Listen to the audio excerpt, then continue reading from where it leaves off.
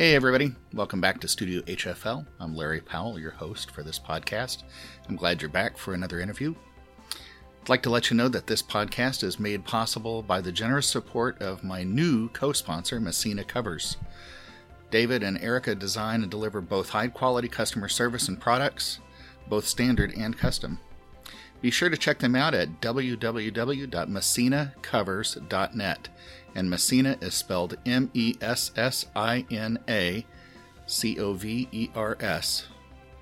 They offer their support through Patreon. Patreon is a funding platform where you can offer your financial support to this podcast, and your help will go towards hosting, production, and marketing fees.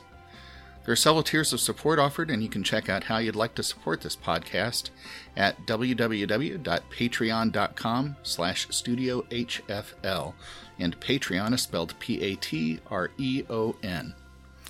You can also offer support by providing comments and a rating on whatever platform you use to get your podcasts. If you'd like to receive news regarding interviews, new guests, access to Studio HFL merchandise, please subscribe to the newsletter by going to www.powellmusic.net and click on the subscribe to newsletter link. And of course, Powell Music, POWELLMUSIC.net. And now, on with the interview. Sarah Stoneback, welcome.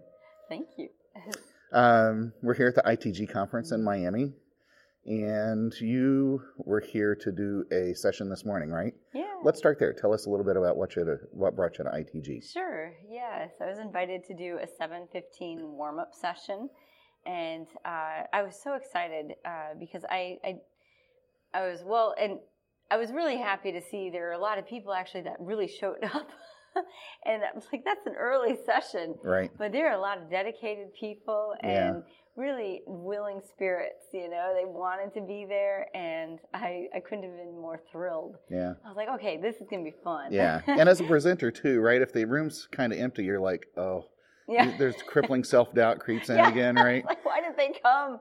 But then you've got all that great support this morning. Yeah. So was there a particular warm-up that you taught or reinforced? I did a format today that incorporated two elements, specific elements. And one of them, I wanted something more than a warm-up. I wanted something that also engaged the learner itself, themselves. So something that would get people thinking about their teaching approach or their learning and what's happening while they're doing what they do. Not just going through the motions. Yeah. So, and my area of expertise in the pedagogical world is applying and adapting a cognitive learning theory to teaching trumpet or music at all levels. Is there an acronym, please, for that? Yeah. It sounds more intimidating than it really is. So it's basically cognitive, what's happening inside our brains while we're learning. And the learning paradigm that I work with is the Kolb learning style inventory. Spell that for me. Kolb, Kolb. Thank you. Inventory style. And it's not originally for music, actually. I have a mentor. When I was at the University of Colorado doing my dissertation, I did both my master's and doctorate there. One of my mentors, Dr. Laura Border, took that learning paradigm, and said, I'm going to adapt it for teacher instruction and student learning. And I said, well, as a lead graduate for about 3-4 years there, I worked exclusively with that paradigm. Wow. And so I said, well, I'm really curious about this. I have a lot of experience working with this theory. What happens if I would apply it to music teaching? So I adapted that for music teacher instruction. Not just trumpet. No, and music student learning. So it's evolved into a really dynamic tool for me. And the research findings have revolutionized the way I view teaching music. So I'm excited about it. Well, that's kind of obvious. And like I tell a lot of people, because it's an audio podcast, it's hard sometimes to see the energy, the enthusiasm, the joy that somebody has when they're talking about trumpet or pedagogy or their cat, Yeah. or whatever Yeah. it might be. Is it cognitive development? They say maybe by age 11. I know there's arguments that it might be earlier or later. Is this something more designed for younger players or musicians, or it's for everybody? Wider? It's everybody, and it doesn't matter what stage. It all it does is what I did this morning. I really broke it down. I did not get technical. I did a little bit of technical, but I just focused on 4 modes of learning. It's the feeling, the reflecting, the thinking, and the doing. So those 4 areas and how they apply to teaching music. So you want, for feeling, you want that tangible experience, the touch, the feel. Tactile. Yeah, the tactile and the aesthetic and the progression through life. So you find ways to teach to that mode of learning. And the same with the other modes as well. You want the intellectual aspect of it too, like what's the historical context of the music, the theoretical components, the real thinking aspect, the intellectual mode. And then you also have that reflecting mode where a good teaching example is the modeling scenario. So a teacher plays something, student plays, teacher, student, and vice versa. And then that's also the silent listener. So you're thinking, you're observing and reflecting and seeing and watching. And then you have the one of my personal favorite modes is the doing. Yeah. And it's the experimenting. And it's playing devil's advocate and asking questions and making mistakes. And that's kind of, like against what we want to do as musicians or teachers. Right. But, a little can go a long way. And it is important to have that freedom to make mistakes as well. And obviously we're wanting to make mistakes, but not mistakes as publicly. are learning experiences as well, right? Yeah. Because sometimes you have to know what it feels like, what wrong feels and sounds like to really appreciate what right and correct so you can feels fix like, it. right? Yeah. I think some of the greatest learning moments happen in the struggle. Absolutely. Yeah, and like, okay, how am I going to adapt, innovate, and overcome? Well, so let's think about that for a second. Did you adapt, overcome? Did you have a struggle somewhere along the way in your own development as a trumpet player? That's a really great question. Oh, thank you. I get at least one of those a day. Well, I think we all, to some extent, navigate challenges, whether it be a kind of the simple answer of, oh my goodness, it was a really, really tough day to play today. Oh, I couldn't find my airstream. I couldn't get the air going. Right. And that's a challenge. And you work through that. You work through the different rooms that you play in. I'm playing in this huge auditorium and I have to fill it. They're not giving me a mic. Right. And I was like, okay. And then I'm playing in a real dead room and all carpeted, and I have to create my own resonance. So you have those challenges that are kind of the quick challenges where you figure it out. Right. And then you have some challenges that come to you throughout your career that are going to help develop some skills in you that I believe can help you become a better teacher. Absolutely. And really walk along with your students. And so one of those things that happened to me I think it was like 3 years ago, I had real severe pain in my jaw and like back of the ear, specifically on the right side. And I was touring all summer. I was maybe home in Bozeman a week, if that. But I was going South Dakota, Colorado, and a lot of time in Germany, and touring and doing some real demanding literature. And some days I would just be like, wow, what is going on? And so I would go to different doctors. I even went to an ENT in Germany. And because I had a cold in the spring, and it just kind of, I thought, well, it's just the continued cold, that's wreaking havoc.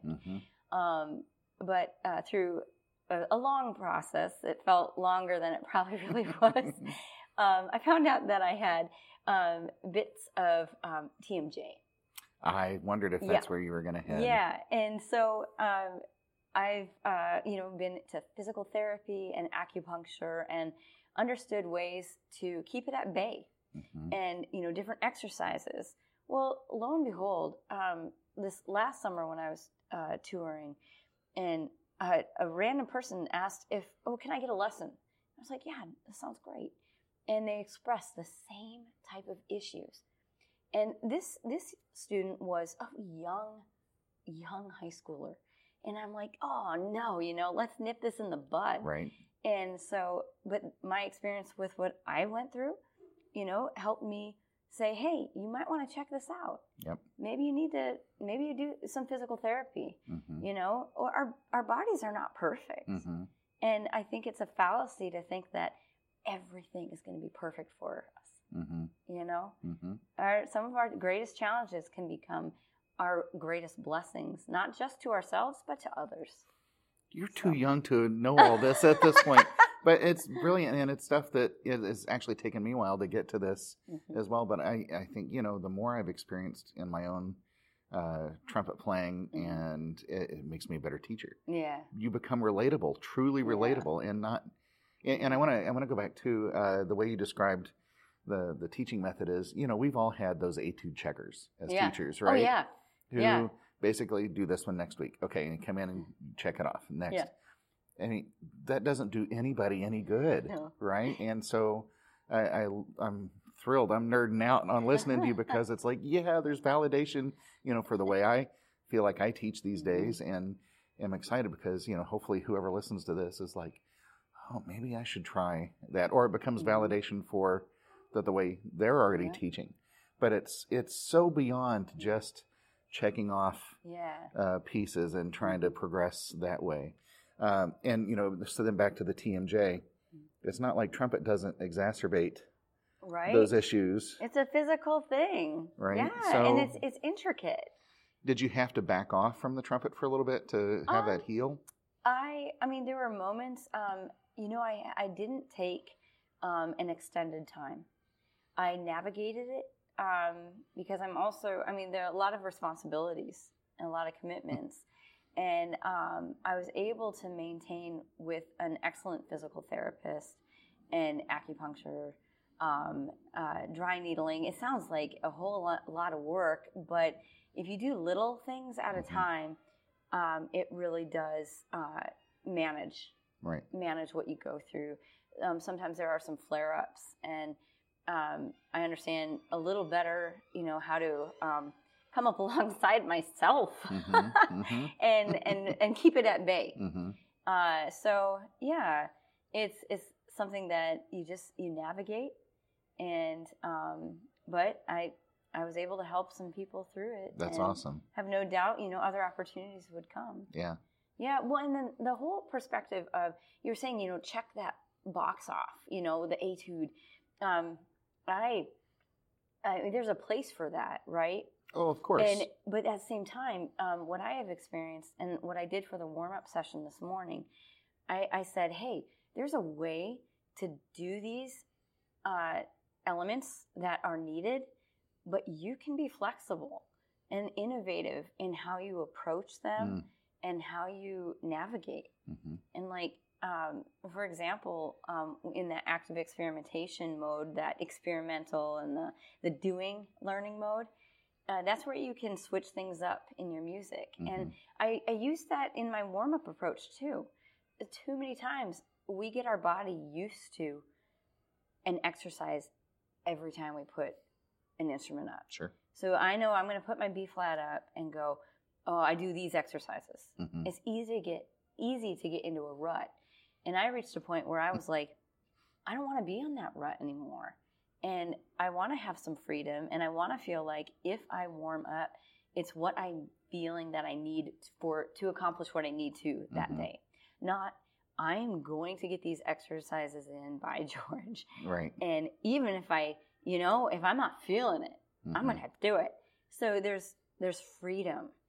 And I revolutionized the way I view both the pedagogy approach of, the teaching aspect of my life and the performing aspect. Let's talk a little bit about the performing aspect. Sure. give me an idea of as a soloist or chamber musician or orchestra, or talk about any or all of those things. Sure. So currently I am teaching at Montana State University School of Music in Bozeman, Montana. Mm-hmm. And there I also play in a trio Mm-hmm. with my brass colleagues, Mike Nelson and Jeannie Little. So we get to tour as a brass trio. Nice. So that's a with more than just the poulenc, I hope. It's definitely more than the poulenc. Right? That's one of our goals. It seemed like the only repotoire out there for such a long time. I know. There's a lot. Even Bernofsky. There's a lot of new rep being. Yeah. You have to explore, but or create your arrange. own. Yeah. Yep. And Mike Nelson, our horn player, has arranged like Jurassic Park and some things that are really fun. But so I do that. And then I also collaborate with fellow faculty members in different recitals and collaborations. Mm-hmm. And then I'm also a principal trumpet of the Bozeman Symphony, heading into the 4th year with that. Terrific. Yeah. And then soloing, I do, a lot in the summer. Mm-hmm. But I also love doing the soloing with like high schools and different universities, residencies. Mm-hmm. This last spring, I did a week-long residency in Nebraska. Mm-hmm. And, it gets a whole bunch of worlds working together. Sure. But at my performance background, I'm a triplet, and we all play trumpet. Identical? Identical. Oh, yeah. My goodness. And we call ourselves Stoneback sisters. Yeah. And then our dad also plays trumpet. He actually started us on trumpet. And our mom plays horn. So my whole life was performing together. My first soloing gig as a trio was in 6th grade. Oh, and we played Bugler's Holiday and Trumpeter's Lullaby. How fun. Yeah. And so like through the years, I've over thousands of performances with my family all over the U.S. and Europe. And my sisters and I also, we went to Interlochen our senior year and graduated there. And then ASU with Dave Hickman. Nice. And then from at ASU is where we worked exclusively out of the Mendez Library. Wow. So, and in one of the tribute concerts with Doc Severinsen, the Mendez family was there. And he has, I don't know if you know this, but twin brothers or twin sons. Who became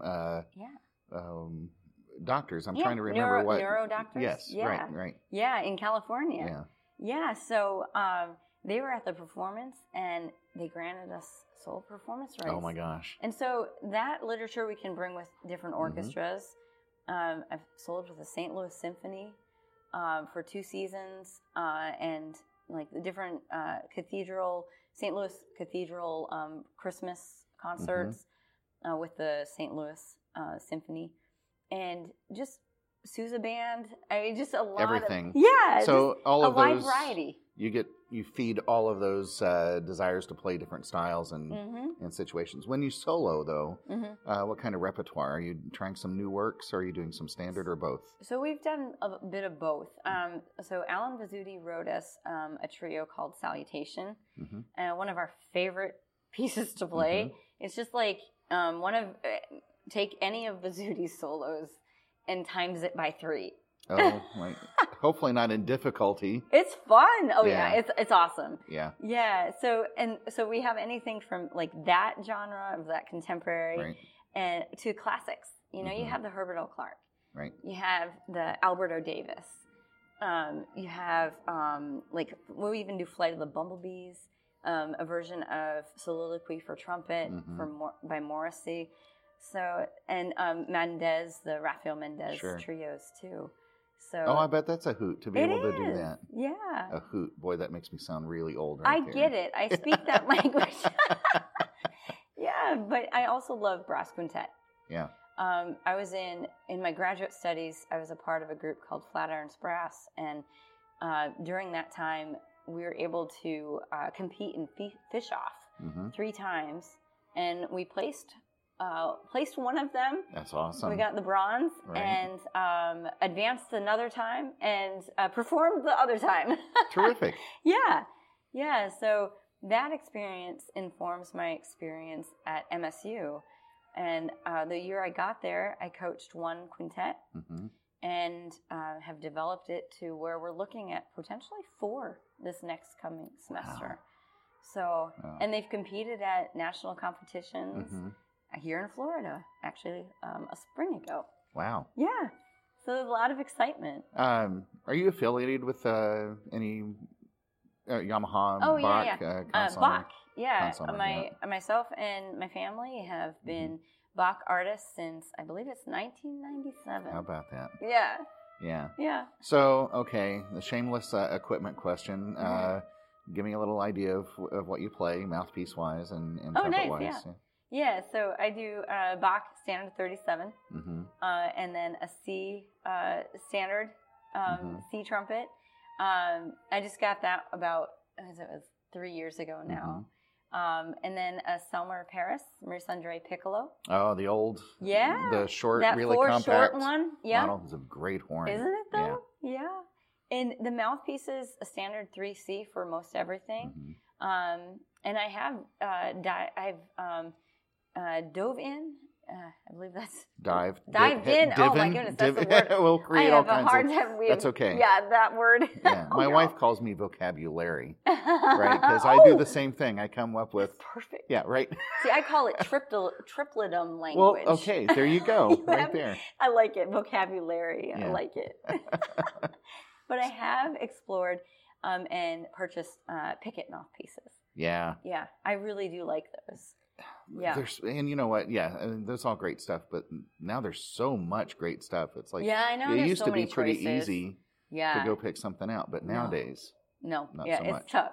Yeah, but I figure it's. I used to not be too much into gear or talk that, but now I'm like, I actually love talking about it because it makes a difference in what we do, and I love sharing that with my students too because I want them to be open and not as closed as I was once. So, how about your students? How big's the studio out in Montana? So we have on average up to 15 trumpets, majors or non-majors. This last we're looking at more than half music majors. Wow. Yeah. So, and that's grown over the 4 years. Is it just undergraduate or you have a graduate? It's just undergrad. Yeah. But we're currently also implementing a master's in music education. And then exploring, and it looks within the next few years to have a graduate studies in music therapy. That is huge. I know. We just at University of Indianapolis, we just added a music therapy. Oh, are you liking it? Well, I'm not involved with it directly, but I mean, there are students flocking to it. Yeah. And obviously, there's a great demand for music therapists out there. So it's a great way to fill that market. Yeah. And I think in a lot of ways, there's a music degree that you can get where you can actually get a job out of school. Use it. Right? Yeah. Yeah. Well, and I think there's, such an awesome emphasis of mindfulness, right? I want to be respectful of time. I'm just checking. Okay, we're good. Yeah, mindfulness and being which is really funny as I got distracted by something else. That's an oxymoron. I was supposed to stay focused on Yeah. Okay. It's all good. It's all good. Okay. No, but there's a big emphasis on mental health, on how music can enhance people's lives and make it better, And you see that with the amazing, last night at the tribute for Ryan Anthony. I tears. Absolutely. It was so moving. Yeah. And that's, music has that power. And just to see how that has transcended something that is a challenge. It's become everybody's blessing. And we're not witnessing it from the outside. This is like we are already part of a family that kind of likes each other pretty well, supports each other pretty well. Yeah. But what the Cancer Blows has done is I've never seen such a rallying from the troops, Amazing. And then other people, but it also allows other people who are cancer survivors or enduring cancer, there's that hope, which is not an empty word, right? And Ryan is just, I was talking to Jens about this. Jens was on the phone with him right after all of this. And Jens said Ryan was just in tears, so moved by that. Yeah. And oh my gosh, his daughter. Oh, wasn't she delivering oh my goodness. that? And I'm thinking, who at that age can do that? So much composure and so much grace. And I was sitting there probably like everybody else, just trying to hold back. Nope, it was, And Ryan Anthony 2 years ago soloed and came and did an amazing Christmas program with Bozeman Symphony. Oh yeah. And he and Matthew Savory were just dynamite together, the conductor and Ryan. And he was so selfless. He worked on a performance day. He said, "No, I will work with your students." And we had a master class the morning of that the opening night, and worked with at least 6 of my students, and had so much passion. And I'm forever grateful for that, and learned just so much. Very humbled by it. Well, yeah, and inspired not only as a trumpeter, but just as a human. Person. Great contribution to humanity. Yeah. So, oh my gosh, I know we're up against time here, and this is going to be great. I'm going to have to find a way to come out to the Northwest. Yes. And continue the conversation, but I did want to ask you something else, and it's escaping me right now. But we'll wrap it up there. Make it kind of nice and tidy. Yeah. Obviously, I've really enjoyed this. I've enjoyed it too. And thank you. Thank you so much for sharing everything. Yeah. And some people ramble, right, on these interviews, which is great. Malcolm McNabb went 2.5 hours yesterday. No. And I finally had to say, Malcolm, I hate to say this, and I don't mind putting this on here, but I wish I had another 2 hours to spend chatting with you. But you are always welcome to Bozeman, Montana. Oh, thank you. Yeah, it's beautiful. Thank you. It's beautiful. The winters are still beautiful. It's just a little more challenging to traverse through sometimes. Sure. But Well, I wish you absolutely the best in your teaching and performing and all of that. And thank you, Larry. Thanks for sharing your time. Thank you. Yeah. Thank you again for listening to today's interview. I hope you enjoyed your time here, and please come back for more interviews. Be sure to share the news of this podcast with friends and colleagues, and give me a rating on whatever platform you get your podcast from. Thanks again to Messina Covers for co-sponsoring this podcast. Don't forget that you too can be a supporter. Check out how at www.patreon.com/studiohfl. And one more reminder that you can sign up to receive news via email regarding new episodes, merchandise, and more by going to palmusic.net and clicking on the subscribe to newsletter link. Thanks again for listening, and I hope you come back for more great interviews.